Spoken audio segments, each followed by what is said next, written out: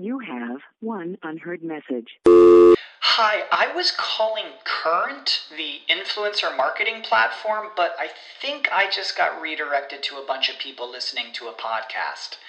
Well, anyways, I was calling Current because I was told they could help get my brand set up on TikTok Shop, and even build out an affiliate program of content creators promoting my brand, and even have those content creators go on live streams and promote my product there. Wow, I could really use Current. I also heard that the brands they work with are making millions in sales. I guess I'll just go to their website at current.tech.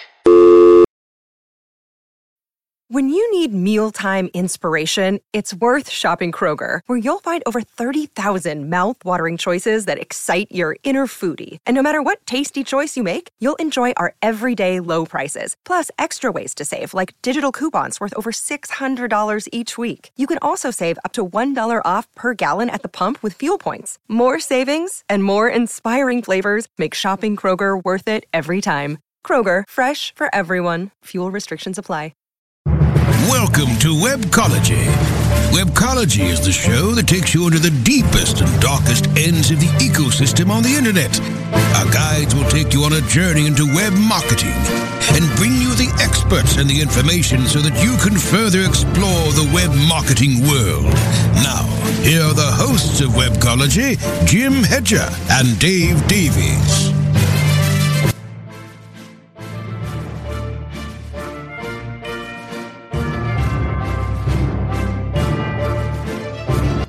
Off. So he will not be joining me, and instead, regular listeners will know him as the super interesting guest that we've had in the past, and an absolute pleasure and good friend of mine. Jason Bernard is joining as my co-host. Jason, welcome to the show. Thank you very much. I'm trying to replace Jim. I'm going to try to live up to his immense talents and reputation. Well, it's a tough thing to live up to, but if anybody is up for the challenge, it's going to be you. So we have a lot to unpack this week. It has just been, you know what? Actually, regular listeners will be like, yeah, they say this every week. And every week it is true. There is always a lot of stuff that is going on. You have drawn my eye to some of the most interesting stuff that's been going on. And I had missed last week's Search Off the Record podcast. I read some stories on it, but I hadn't actually listened to it. Then you drew my attention to it, and we'll get to that a little bit later in the show. But for our listeners, stay tuned, because the best is yet to come. We're going to be talking about something that Jason knows just an absolute boatload about, and is incredibly important to fully wrap your brain around. And I look forward to learning, Jason, from you as we're talking through this. But we have just some news, I guess, that we should chat about. Mm-hmm. And as for our listeners, before the show, you might find this interesting. Usually Jim and I, this time it was Jason and I, sharing stories back and forth, and we had to rein ourselves in. Jim and I have gotten good at that. Jason and I had to rein ourselves in from just like having the full conversation beforehand, because we're both so passionate about this space that we just immediately start talking. But we managed to like pull ourselves back in. Yeah, sorry, just quickly to cut in, that reminds me of my podcast, is that I went around these conferences and people would be talking about things, and we would start this conversation. I'd say, oh, can we stop? And then I can record the conversation as a podcast. And it's so hard to do because you get so carried away so quickly with the conversation with somebody who's delightful and insightful and passionate about it. And I think this is a similar situation, so I do appreciate that. It absolutely is. And folks, if you're deciding on your career path and you find yourself in the exact same spot that Jason and I today found ourselves in, just take that as a sign. You're doing the right thing with the right people. And that's exactly what I sort of get reinforced every week when I'm doing this show, when I have on great guests like you, every time we're chatting on Facebook or whatever. It's just like, yep, I'm doing what I love, surrounded by the people that I love. So what a blessing to be me. But that's not what people wanted to hear about. People are probably trying to figure out, hey, what's going on, and what am I supposed to do about that? I'm going to start. You actually shared this story with me. I hadn't seen it until you shared it. And this, I don't know how it possibly missed me, but we have to obligatory mention his name every week. So this is the great first opportunity. Last week it was like 10 times. Barry Schwartz covered in search engine roundtable. Today's statement of the obvious. To me, it just seems like a statement of the obvious. Google has noted if you remove part of your site, the site will rank differently. Is there something I'm missing here? To me, this is just like, yes, I can't see how that wouldn't be true. Am I missing anything? No, I don't think you are, but I think people are kind of naive about it, as they think that their site lives in these kind of isolated buckets, and it doesn't. The whole site is a thing, and each individual bucket, the categories within it or the ontologies within it, and each page is its little bucket. And if you take away one of these chunks that I just call buckets, but I'm not going to call chunks. Sorry. Obviously, it changes the nature of the entire beast. And one thing, and the reason I picked this out is because I did an experiment, is that I took Kalicube.com. Well, in fact, it was Kalicube.pro, and I removed one chunk and put it on Kalicube.com, another chunk and put it on KalicubTuesdays.com, another chunk and put it on WithJasonBarnard.com, and another chunk and put it on JasonBarnard.com. So I basically took my site and split it, exploded it into these different ontological chunks. And the effect was astonishing. Okay. I can't let you leave it at the word astonishing. So I'm going to cascade that. See, I love that you did this. And these are these wonderful, wonderful tests that people get to do with their own sites that I've done them to, where it's like, well, I oddly, as an SEO, am not actually reliant on my rankings as much. And I can throw mine to the wolves if I want, because nobody gets mad at me if I do. And I have time to fix the problem. And I can pick a time when I can have time to fix the problem. You've done something that, if I was doing that for a client site, I'd be sitting there just like chewing at my fingernails going, there is no way to guarantee how this ends. So it's sort of a reverse, the sum greater than its parts. In this case, you broke the sum up into its parts. Were the sum of the parts bigger than the initial sum? The short answer is yes. But I would put a proviso on that, is that I broke it up by logical entity chunks. It was ontologically sound what I was doing. So the idea of saying, I can take this chunk of my site and move it somewhere else is absolutely fine. But you have to be incredibly smart about which chunks you're moving to where and how they then connect back to the original. And that's what I found incredibly interesting, is I did it on a Sunday afternoon. On Sunday morning, I woke up and I thought, let's try something new. And as you say, it's my own site. If it all goes horribly wrong, who cares? And if I were doing this for a client, I would have charged them thousands of dollars. And when it went wrong, I would have charged them thousands more dollars to put it all right. But because it's me, I charge myself nothing. I bought myself a pizza, spent the afternoon splitting one site, Kalicube.pro, into 5 different chunks. Now, I'm going to ask for an example, like just, you don't have to give all 5 of them, but just an example and what your logic was behind it. For anybody who might be looking at it, and I dare say, might actually be considering adding sections that might be able to extrapolate some logic as far as whether they should use a subdomain, right? Which I would consider very similar to splitting up as you've done, but you just did it across different domains. I think people can extrapolate maybe even outside of the specific example conclusions from this. What is an example of a couple of these parts, why you split them into different parts, and then what happened with them? Right, yeah. Well, and that's a great question, because I was splitting things apart because I grouped everything together in one site and they actually didn't belong together. And your point is saying, actually, I could have brought other things in. So it works both ways. And the idea of saying, I can split all my content up into different sites and I can dominate lots of different verticals is a fake idea, because each domain will be relatively less powerful than the original. But in their own specific sphere, they're liable to be helpful, easily managed, and potentially more powerful. So what I did, and the example would be my podcast. My podcast was part of the company website. And I just said, okay, actually the podcast is a thing in and of itself. So I'm going to move it to its own domain, and I'm going to treat it as this whole thing that is run and owned by my company and hosted by myself.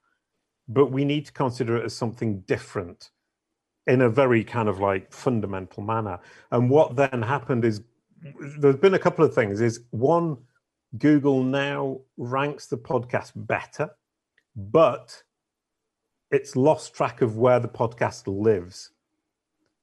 So what I've now done is lost my podcast entity boxes because Google is now confused because I moved it. So you have that kind of plus and minus, is you're saying, I now have to work, and it's been 2 months and I still haven't managed it, is to say to Google, actually, this podcast now lives over here and not where you thought it lived before. So it isn't seamless. It isn't all wins. There's lots of losses along the way, and you need to weigh that up. Well, I got to make you a promise here. And I mean, okay, you can delay by a few weeks. I won't make you go. It has to be that Thursday. But when you get it back, because I know you will. Like I know who you are. I know what you're. I don't know specifically what you're doing. But as soon as you do get it back, I want you to let me know. And you're going to come back, and then at that time, I was going to ask you what you're doing, but I'm like, no. At that time, you can come back and educate the audience here, because the work that you're doing. I mean, John Mueller on Search Off the Record, a podcast we'll be talking about later in the show, has shouted you out for the work you do in the space of knowledge graphs and knowledge panels. So I'll be super interested, and I want to pull you back onto the show to talk about what you're doing right now and why it worked. Right. Yeah. And that's really interesting, because I'm going to make some mistakes along the way. Mm-hmm. And the whole point of what I'm doing is saying I'm experimenting on myself. I can make these mistakes because I don't have a client shouting at me or getting upset. I can actually just try to figure this out. And my whole aim is to figure out what we can do to actually move forwards in an efficient and intelligent manner. So, yeah, I've made a few mistakes already. Hopefully, I'll make some good decisions in the coming weeks, and give it a couple of months, and it will probably be back. Well, and for regular listeners, if you're a business owner, you don't really have this benefit, but you do have the benefit of being able to read articles by folks like Jason. I like to think that I can include myself and other knowledgeable people on the subject who are able to run these tests. But it is one of the big perks to being a site owner who also probably runs multiple other test sites. Like I've got sites that are just meant to like burn to the ground and see how fast they burn and how fast you might be able to pull them back up again after you do, right? Like that's just what we get to do. Right. I suddenly feel very stupid because I don't have any of those. I just test live all the time. So I'm now going to take a leaf out of your book and buy some domains and start testing on things that don't actually matter to my bottom line. There is and you know what? I realized at the beginning of the show, I pulled you in. I was so excited to have you as a guest that I didn't go. And he's from, now we've talked about Kalicube a couple times, but I need to give you an opportunity to go. And here's what Kalicube does, as you know, and regular listeners who listen while I've had you as a guest know I'm a big fan of your work and your product. But maybe you can tell people, what is it you do at Kalicube? Right. Well, Kalicube is incredibly simple, and I can't believe how simple it all is. Here's when Google's their exact match name. So for a company, that's obviously phenomenally important because it's bottom of funnel audience. But we also help you to manage your knowledge panel, because that's part of that brand SERP, what appears when somebody searches your brand name or your personal name. So the idea is we're going to optimize the left rail, the blue links, the video boxes, the Dwyer boxes, and we're going to manage what Google shows as fact. I'm doing my inverted commas there in the air, on the right-hand side in the knowledge panel. And my perspective is that it's vastly underestimated because it seems very, very simple, and it is very simple. But it's incredibly important, and we need to pay much more attention to how Google presents our brand and our brand message to our audience when they search for us on Google. You know, I think I've mentioned this, and I don't know if it's been while I've had you on a guest on the show or whether it's just over a pint at a conference that I am missing the fact that I haven't done that in far, far, far too long, even though some of my friends are having a great time at PubCon in Florida right now. And I'm just like, oh, but once upon a time, this just like full confession here for my audience to go, sometimes Dave's an idiot.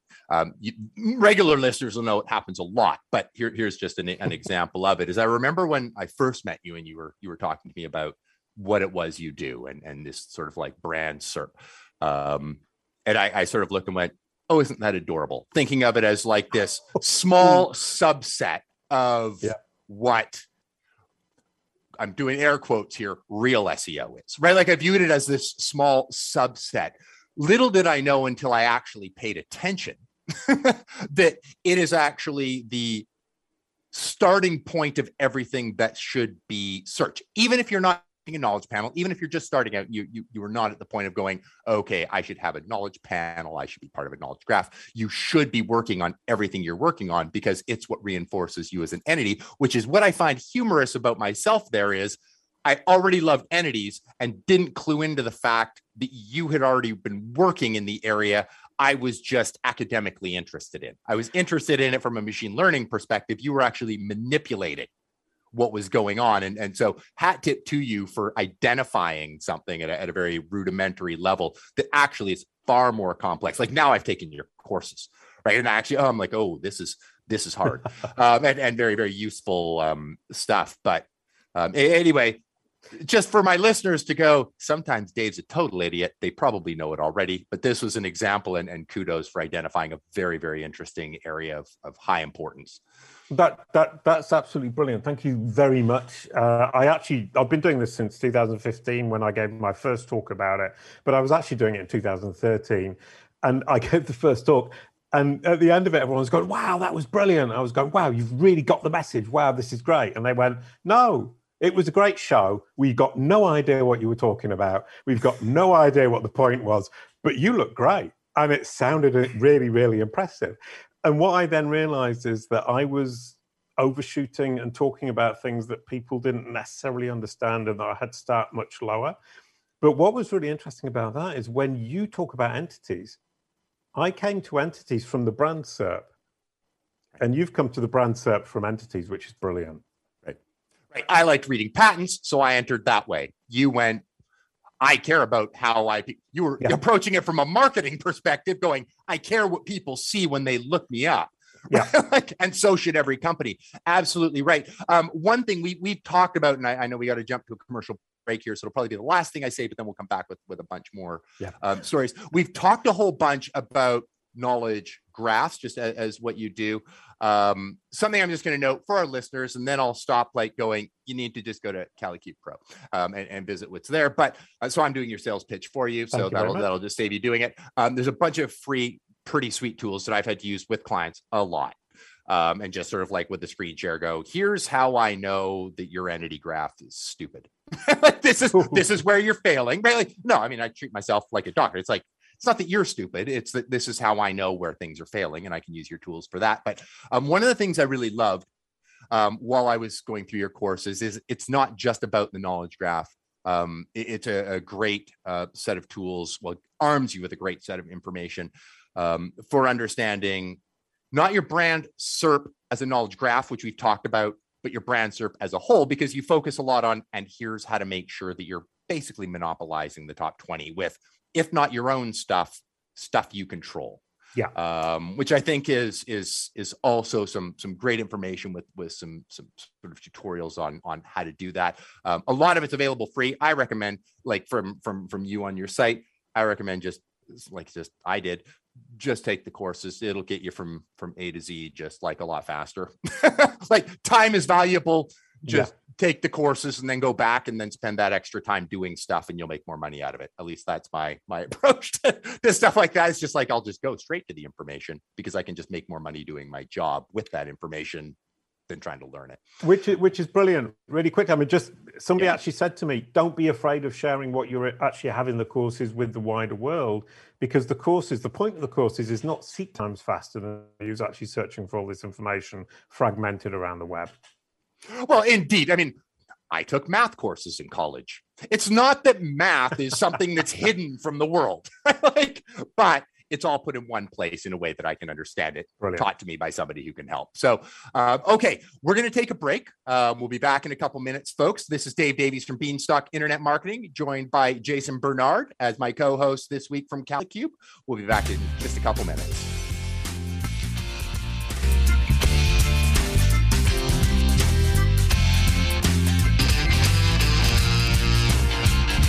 For maximum customer engagement and retention, choose CleverTap. CleverTap is a leading customer engagement and retention platform that helps digital brands maximize lifetime value. Over 8,000 apps around the world, including Vodafone, Star, and Sony, trust CleverTap to improve user engagement, boost retention, and fuel long-term revenue growth. Learn more at clevertap.com. That's clevertap.com.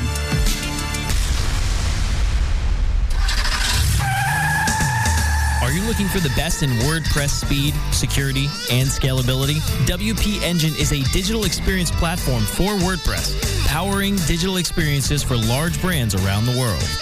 With easy-to-use site management tools and powerful do-it-your-way development features, WP Engine gives you the flexibility to build it your way. Improve your SEO and conversion rates with a faster site on WP Engine. Learn more on WPEngine.com.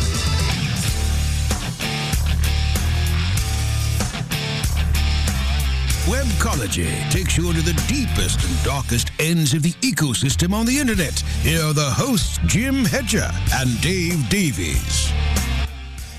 Welcome back, everybody. This is Dave Davies from Beanstalk Internet Marketing, joined, as you know, with by Jason Bernard from Kalicube Pro. Okay, we've dived into a bunch, and I've sort of like gushed on the tools, so we'll skip that part now. And move back off to some news here. So one that get to mention Barry Schwartz again.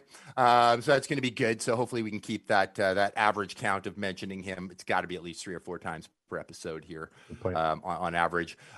User queries help Google determine what to show in knowledge panels. Seems like a fairly decent sort of segue to go with here. So I guess maybe, and this is a game, you had originally shared this story with me ahead of the show. What about this story intrigued you, made it like, this is something I'd really like to talk about? Well, there are actually several things, one of which is the query pool is obviously incredibly important. You follow Bill Slawski, you will have heard it multiple times about the query pool. Click-through rate is incredibly important, and we'll come to that later on, that how click-through rate is actually used by Google, not necessarily in the core algorithm, which is the trick they've been playing on us for years, and it is a bit of a trick. And the fact that knowledge panels are based on what Google thinks, what information Google can collect from around the web to bring together in one little square that will actually summarize the entity for the user. And this is the important point, is save the user multiple clicks to go and find the information on different sites. Now, from a no-click SERP point of view, that's obviously understanding the entity. It's incredibly powerful, incredibly important. And the second point, I mean, obviously, user queries, if you're searching for Jason Barnard and my music albums, there will be a tendency for it to show my music albums. If they're searching for Jason Barnard and books, it would tend to show my books, although I haven't written any yet, but I will. But the second point actually is, I think, something that Danny Sullivan, when he was replying to Chris Silver-Smith on this question, which was a great question, he skips around. And the fact that what Chris was asking is books have disappeared from a lot of knowledge panels for authors. Why is it? And my theory, and I'm on the road to actually building some kind of reasonable theory about it that can be supported by evidence and data, is that Google has multiple verticals for knowledge graphs. It has the main knowledge graph, we can now call that the knowledge vault. It has Google Books, and it's a whole vertical that doesn't communicate with the main knowledge graph. And it's in the process. Oh, you also have Google Podcasts, you have Google Scholars, you have the web, you have images, and you have podcasts. And it's in the process of porting moving all of these entities, all of which have knowledge graph IDs, KGM IDs, into the main knowledge graph. And in the process of doing so, what's happening is if you look at Google Books, it's saying I have an author and I have books, and they're all incredibly closely linked to each other within that vertical. As soon as I move the author across to the main knowledge graph, that relationship or the strength of that relationship is lost. So part of the trick here is that a lot of books are being lost to authors because the authors are being moved into the main knowledge graph and the books are being left behind. Or the books are moving with them, but the relationship is weakened because it's not within that kind of vacuum of books alone.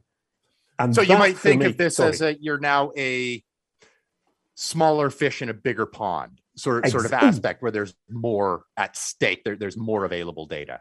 Absolutely brilliant. Yes, you've moved from a knowledge graph that contains 1 billion facts to one that contains 500 billion facts. So you are a much smaller fish in a much bigger pond, and the other fish that you were related to might not have been moved across. So I think there are multiple things going on here, one of which is that Google is trying to merge these different verticals together, and there is going to be a period of volatility, and we're going to get freaked out by it. The next few years are going to be fairly freaky. And there is also queries, which also relates to the people also search for. Mm-hmm. Is related queries to the person or the entity, the company will tend to dominate or will tend to influence, the people also search for. But I would add to that isn't the only signal. There is also a signal which is the closeness and the strength of the relationship. An example there would be, for example, and how I kind of look at this is saying, I have had Rand Fishkin in my people also search for. So I'm related to Rand Fishkin because people presumably search for Jason Barnard and Rand Fishkin in the same breath. Let me dream. But I also had my mother. My mother, her name is Westbrook, and nobody knows that she is my mother. Nobody would ever search for her in the same breath as they search for me because nobody knows we're related. We have different names. I haven't lived with her she moved away when I was 4 years old. There is actually no public relationship between us that people could create that query pool that would trigger her. She is triggered purely by the fact that she is very closely, very strongly, and permanently related to me by being my mother. Okay, now how, and I think I know the answer, but I haven't investigated this specific scenario. How does Google know that? Oh, because I educated her. I told her. Oops. Right. So, and that is the whole point. And I think this is this kind of, if anybody's feeling a bit geeked out by that, you can forget everything I just said and focus on Google is a child. We are the educators. It's up to us to educate this child who wants to understand. It just needs us, the educators, the adults in the room, to inform it and to corroborate that with multiple other authoritative sources. So if you think of a child, I say to it, I am Jason Barnard, my mother is Kate Westbrook, my sister is Clio Barnard, I wrote this book, I released that album, and I created the characters Boo and Koala. If I say it on my own, the child is going to think, well, maybe, yeah, maybe not. But if the headmaster says it, if the policewoman says it, if the baker says it, if the grandmother, the grandfather, the sister, everybody confirms this information, the child will suddenly understand, be confident it's understood, and will start shouting this information from the rooftops. So let's assume that I believe, I may be right or wrong here, but a good starting spot on SEO wasn't when I got my start, but it would be now, is understanding exactly who you are, what you do, why you're notable, and then making sure that Google then understands that. Slap up some schema. I should be good, right? I got to just like slap that up in some I love that. Yeah, I think you knew what the answer to that was going to be before you said it. I would actually say who you are, what you do, and who your audience is. That's the triple you're looking for. Because who your audience is going to play into Google Discover, which is coming, is already here and it's on its way.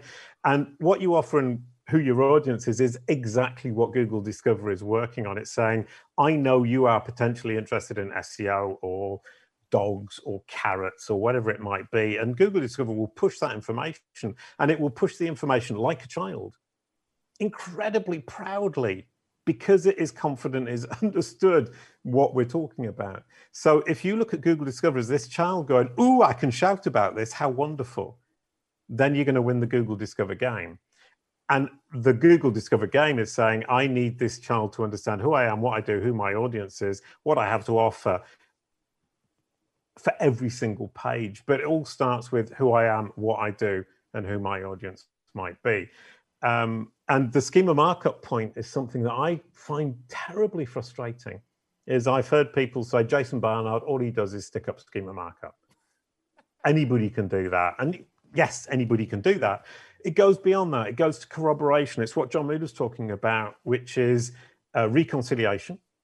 Mm-hmm. It's that the information about you is fragmented and contradictory all around the web. And the machine is saying, I've got this information, but I can't put it together in one single piece. I've got the pieces of the puzzle, but I can't actually make it into the final puzzle finished, whatever you would call it if you're a puzzler. They can't have overwhelming confidence to go, this is this. Yes. And it actually has trouble putting it all together. But if you actually give it the finished puzzle on your entity home, which is your website, and you say, this is the finished puzzle, now go around the web and check all the finished puzzle and the bits, you can put it together yourself. And when the finished puzzle that you've put together as you go around the web, looking at LinkedIn, Facebook, Wikipedia, Wikidata, IMDb, Crunchbase, my partner's websites, when that puzzle matches the puzzle I've given you, you as a child have understood, and you can be confident you've understood, at which point you can go and shout about that to the rest of the world at the top of your lungs. Now, how does this help? Like, okay, like, and we talk about, like, I do view as it is probably the first thing I do. Well, actually it is. I shouldn't even say probably. It is one of, if not the first thing I do when I'm looking at a site to actually get started on it, not to look at competition spheres, but to actually get started and go, okay, let's reinforce. Here's who I am. Here's what I am. I add notability. Some sites I do, like, oh, okay, you've bought and sold this company in the past. Let's make sure that's in there so that that's all like lumped into who the founders are or whatever. But once we've got all that there, what does that get me? Like, and I'm just going to take a quick aside before I let you answer and go. For our audience, what we're talking about here is the fundamental building block of search. We are talking about reinforcing your entity as it stands, including all of the connections that it has, the connection to Facebook, but also the connection to the founder and what they might have done before, or the connection to a wide array. Like you can cast that net as broad pretty much with most schema as you'd like. And then reinforcing those external signals, which I love doing that because you can usually get some links out of it at the same time. Good point. But when you're reinforcing these external signals, we're reinforcing ourselves as an entity other than, yeah, maybe I can get a knowledge graph. Yep, I've probably in that process plugged up the top 20 with like stuff that I control or somehow influence anyway. What does that accomplish, like SEO wise? And I know the answer, like I love it, but is there an SEO benefit? And I'm asking you a leading question because I already know. For listeners, the answer is yes. Is there an SEO benefit beyond that, beyond just going, okay, now I get a knowledge graph and yeah, I have a little reputation management in play? Is this an SEO play beyond that? Do entities factor in more than just going, here's who I am, here's what I do, and I'll show you a pretty picture when you look for me?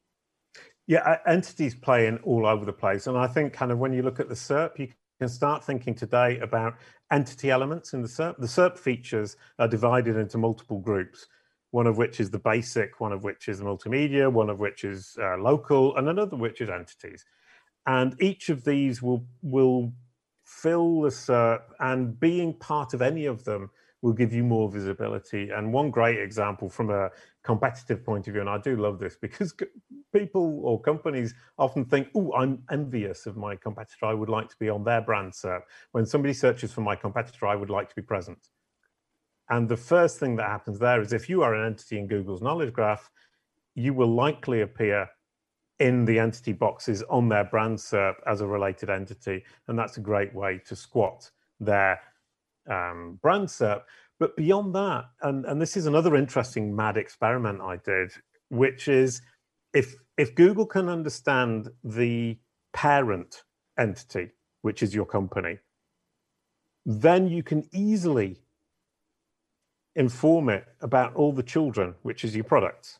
Mm-hmm. And once you've done that, it will trust you. Once it trusts you about yourself, it will start to trust you about your products. And the more you say about your products, you will be able to push those to Google in every single aspect of them. So, and this is, once again, we come back to the child. If Google has understood and is incredibly confident it's understood what your products are, and it's understood who you are and that you are a trustworthy merchant or provider of services, it's much more likely to rank you higher. Because what Google is trying to do is to present to its audience, its users, the most effective, relevant, and trustworthy, authoritative solution to their problem when they search. So if Google's understood that you're authoritative, trustworthy, and you deliver every time, and you have the content that this user is looking for, that's understanding, then Google is much more likely to push you to the top of the list when it's recommending the solutions to its users. Yeah, I have like a million different ways to go, but I want to make sure we leave a big chunk for our last part, because we're going to be diving into an article you have coming out. So I can't like totally like drill everything out of that piece on our show today. We're going to talk about Search Off the Record, which I touched on earlier. We're going to talk about your take on what, in my opinion, was a very, very interesting episode of their podcast. So, folks, we're going to come back for our third segment right after this break. It's going to be a little longer than normal because we have a lot to cover. In the meantime, enjoy the commercials. This is Dave Davies from Beanstalk Internet Marketing, Jason Bernard from Calicube, and we'll be right back. Here's the truth you need to know about podcasting. The biggest problem you face right now as a future podcaster is the myth that it takes an enormous amount of time or effort to produce a high-quality professional podcast. Luckily for you, there's a solution to your problem. If you're an online marketer who really needs to grow an audience of buyers but can't do all the heavy lifting alone, then here's the solution you're looking for. Introducing the DFY Podcasting System. Here's what you get. 30 minutes of one-on-one training, a weekly podcast for you or your company, distribution to almost every podcast portal, an embeddable player for your website, an ebook called How to Podcast, created for WMR.FM show hosts, and much, much more.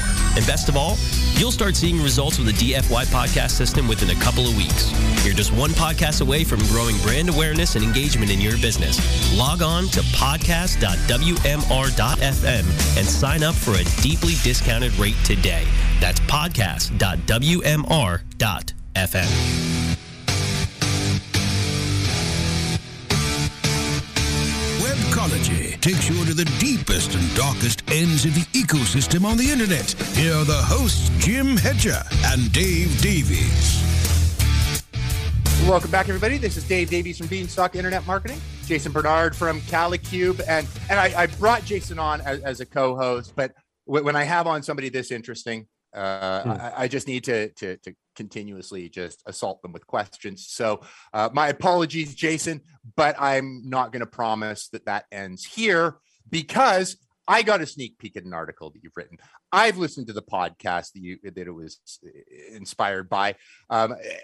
And so the assault of questions is about to continue through this first segment. In fact, it might even get more rapid. And that's why I wanted to take our second break a little bit early, so that I could come back and make sure that we had plenty of time to sort of cover the podcast and your upcoming article and just all sorts of stuff. So first, I'm just going to like touch in, because you'd mentioned it earlier. You'd referred to the term Darwinism. So Darwinism in search. I mean, I think regular listeners will probably know I've referred to it that way, but you have a different context. I've gone, when somebody wins, somebody dies. So there we are. That's Darwinism. Like that's sort of like a simplistic sort of view of it. What are you referring to? Like when you think Darwinism in search, what are you thinking about? Well, I actually feel quite embarrassed now, because I'm about to say Dave, you're only looking at the blue links and you're focusing on the wrong thing. And the reason I feel embarrassed is because you're the person who brought me into entity-based search. And one of my first talks about entities in search, I actually had you as a big screen at the beginning saying most of this comes from Dave. And you set me off on a delightful trip of entity-based search, and I do thank you for that. But from that perspective, you've asked a great question, and I know you know that that's not the right answer, as it were. Darwinism in search, the reason I invented or I applied the term to what I was talking about was not so much if you go up, somebody else goes down. It's the rich elements, the SERP features, will live or die by their relevancy and their helpfulness to Google's users. So the point being is you have a foundation, and Frederick Deboo, we were talking about him earlier on from Bing, confirmed this, and they're very open about it. He's a delightful chap. And the foundation is the blue links. And Gary Ilias explained this to me as well in Australia a couple of years ago. The foundation is the blue links, and all the other elements, for example, knowledge panels, feature snippets, videos, Twitter boxes, image boxes, people also ask, have to bid for a place. And the bid isn't a monetary bid, it's a bid of value to the user in the circumstances in which they find themselves and the intent that they have expressed. So each of these verticals, and once again, I mean, I talked about verticals in the knowledge graph, and as soon as you say verticals, it makes sense. Everything is built into verticals. And you have these different verticals, and the vertical, for example, the video vertical will say, I have a video or two videos that are worth 5,000 points in the bidding system. And the blue links say, well, right, okay, our best blue link has 4,800 points, you get the place. So it wins because it has made a bid, it has indicated that the value it can provide to the user of Google in the circumstances they find themselves, mobile, geo, desktop, whatever it might be, and the intent they expressed in their search query, be it implicit or explicit, we can provide more value to them than the blue link that is currently in that position, at which point we get the place. That's Darwinism. Darwinism is the way that Google and Bing make those rich SERPs decide which rich elements, which SERP features get a place and which ones don't. And at that point, there we can come back to what you said, which blue links die. So we have, and I'm trying not to make too many assumptions here because I did listen to the podcast that you're talking about, although I probably wouldn't have as soon, but I knew we were going to be talking about it because I knew I had the pleasure of having you on this week. And I was like, okay, I need to make sure to have listened to this by the time we're chatting. What we're talking about here specifically, though, and correct me if I'm wrong and provide some additional insights on top of this. We're not talking about Dave's video ranks. We're talking about video as a feature. Now, a different algorithm will figure out which videos, but as a feature of a search results page, video will have so much to bid in this imaginary auction. Is that right? How I'm understanding that? It's actually a combination of the two. What's really interesting is I have video, and video should be relevant, should be helpful, and should bid. But do I necessarily have the videos that have the value? If the answer is no, they don't get the place. And a good example for that is Minaz Merchant, who's the guy at Bing who deals with the video algorithms, said for a search like Britney Spears, videos have a major advantage because Google and Bing know that videos are going to be interesting. But if no videos exist that actually provide the value, if they're all rubbish, they're not going to put the videos in the SERP. So the quality of the videos will determine how much that video would have at auction.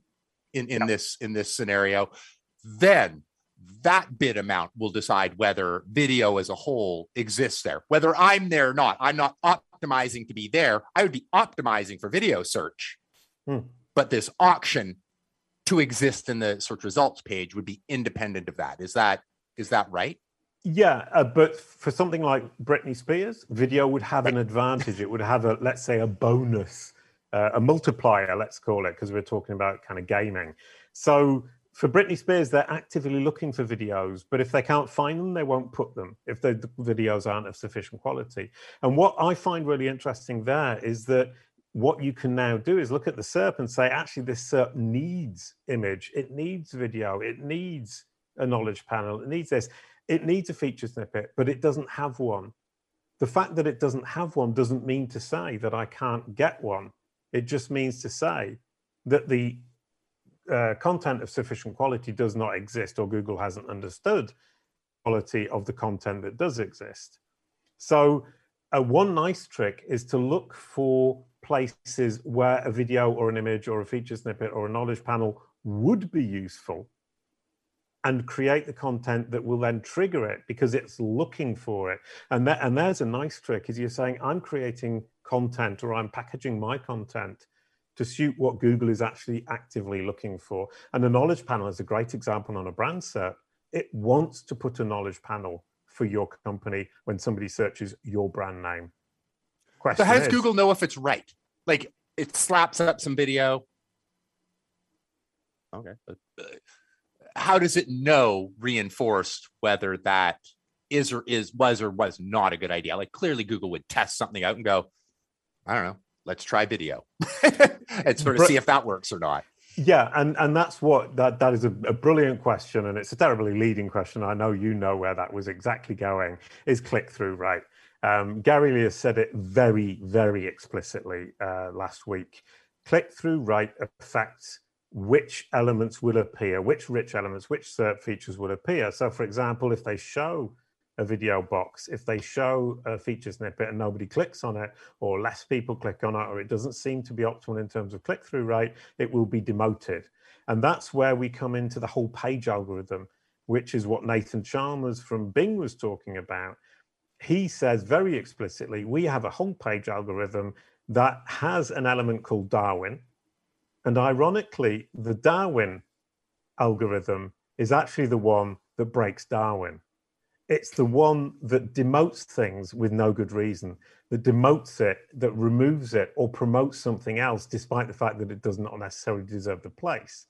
So you have this bidding system, which is great, but you have the whole page algorithm sitting at the top, which looks at click-through rate, which looks at user behavior. I would bet my bottom dollar it looks at the way your mouse goes on the page as well. I mean, if we can track that kind of stuff with cheap software or free software, Google certainly can do it. So when you're moving your mouse up and down the SERP, do think actually Google's tracking this, and the whole page algorithm will say the person hovered over it but didn't click. That's a negative signal. So you have the click-through rate that is incredibly important. And Nathan Chalmers from Bing, in the series of interviews, and you can read them on Search Engine Journal, I wrote them up because I did these interviews with these guys and they were delightful. And we're going to have another series in September, which is going to be, I hope, even better. And he very explicitly says, we look at click-through rate, we look at historical data, we compile and bring all this together to make decisions about what the perfect SERP looks like for every search query. And the perfect SERP is the SERP that represents the product that Google and Bing want to present to their user. So they're saying, we don't want to leave this to Darwinism. There might be the best videos in the world, but if the users don't want them or they don't fit into what we want to present our users, we will not show them. And we have an algorithm in the case of Bing called Darwin that will kill something that deserved to be there. So Darwinism is semi-dead. Now, regular listeners, you may or may not know this. I got my start back in the early 2000s. Regular listeners will know this, back in the early 2000s as an affiliate marketer. So not necessarily the most, let's stick to the white hat strategies approach to things, right? You live and died by that green page rank bar. I couldn't help when I was listening to this podcast, and I get one of their initialization signals for a feature would be when you run a query, do you click over images, news, videos, shopping, whatever might be there as a trigger.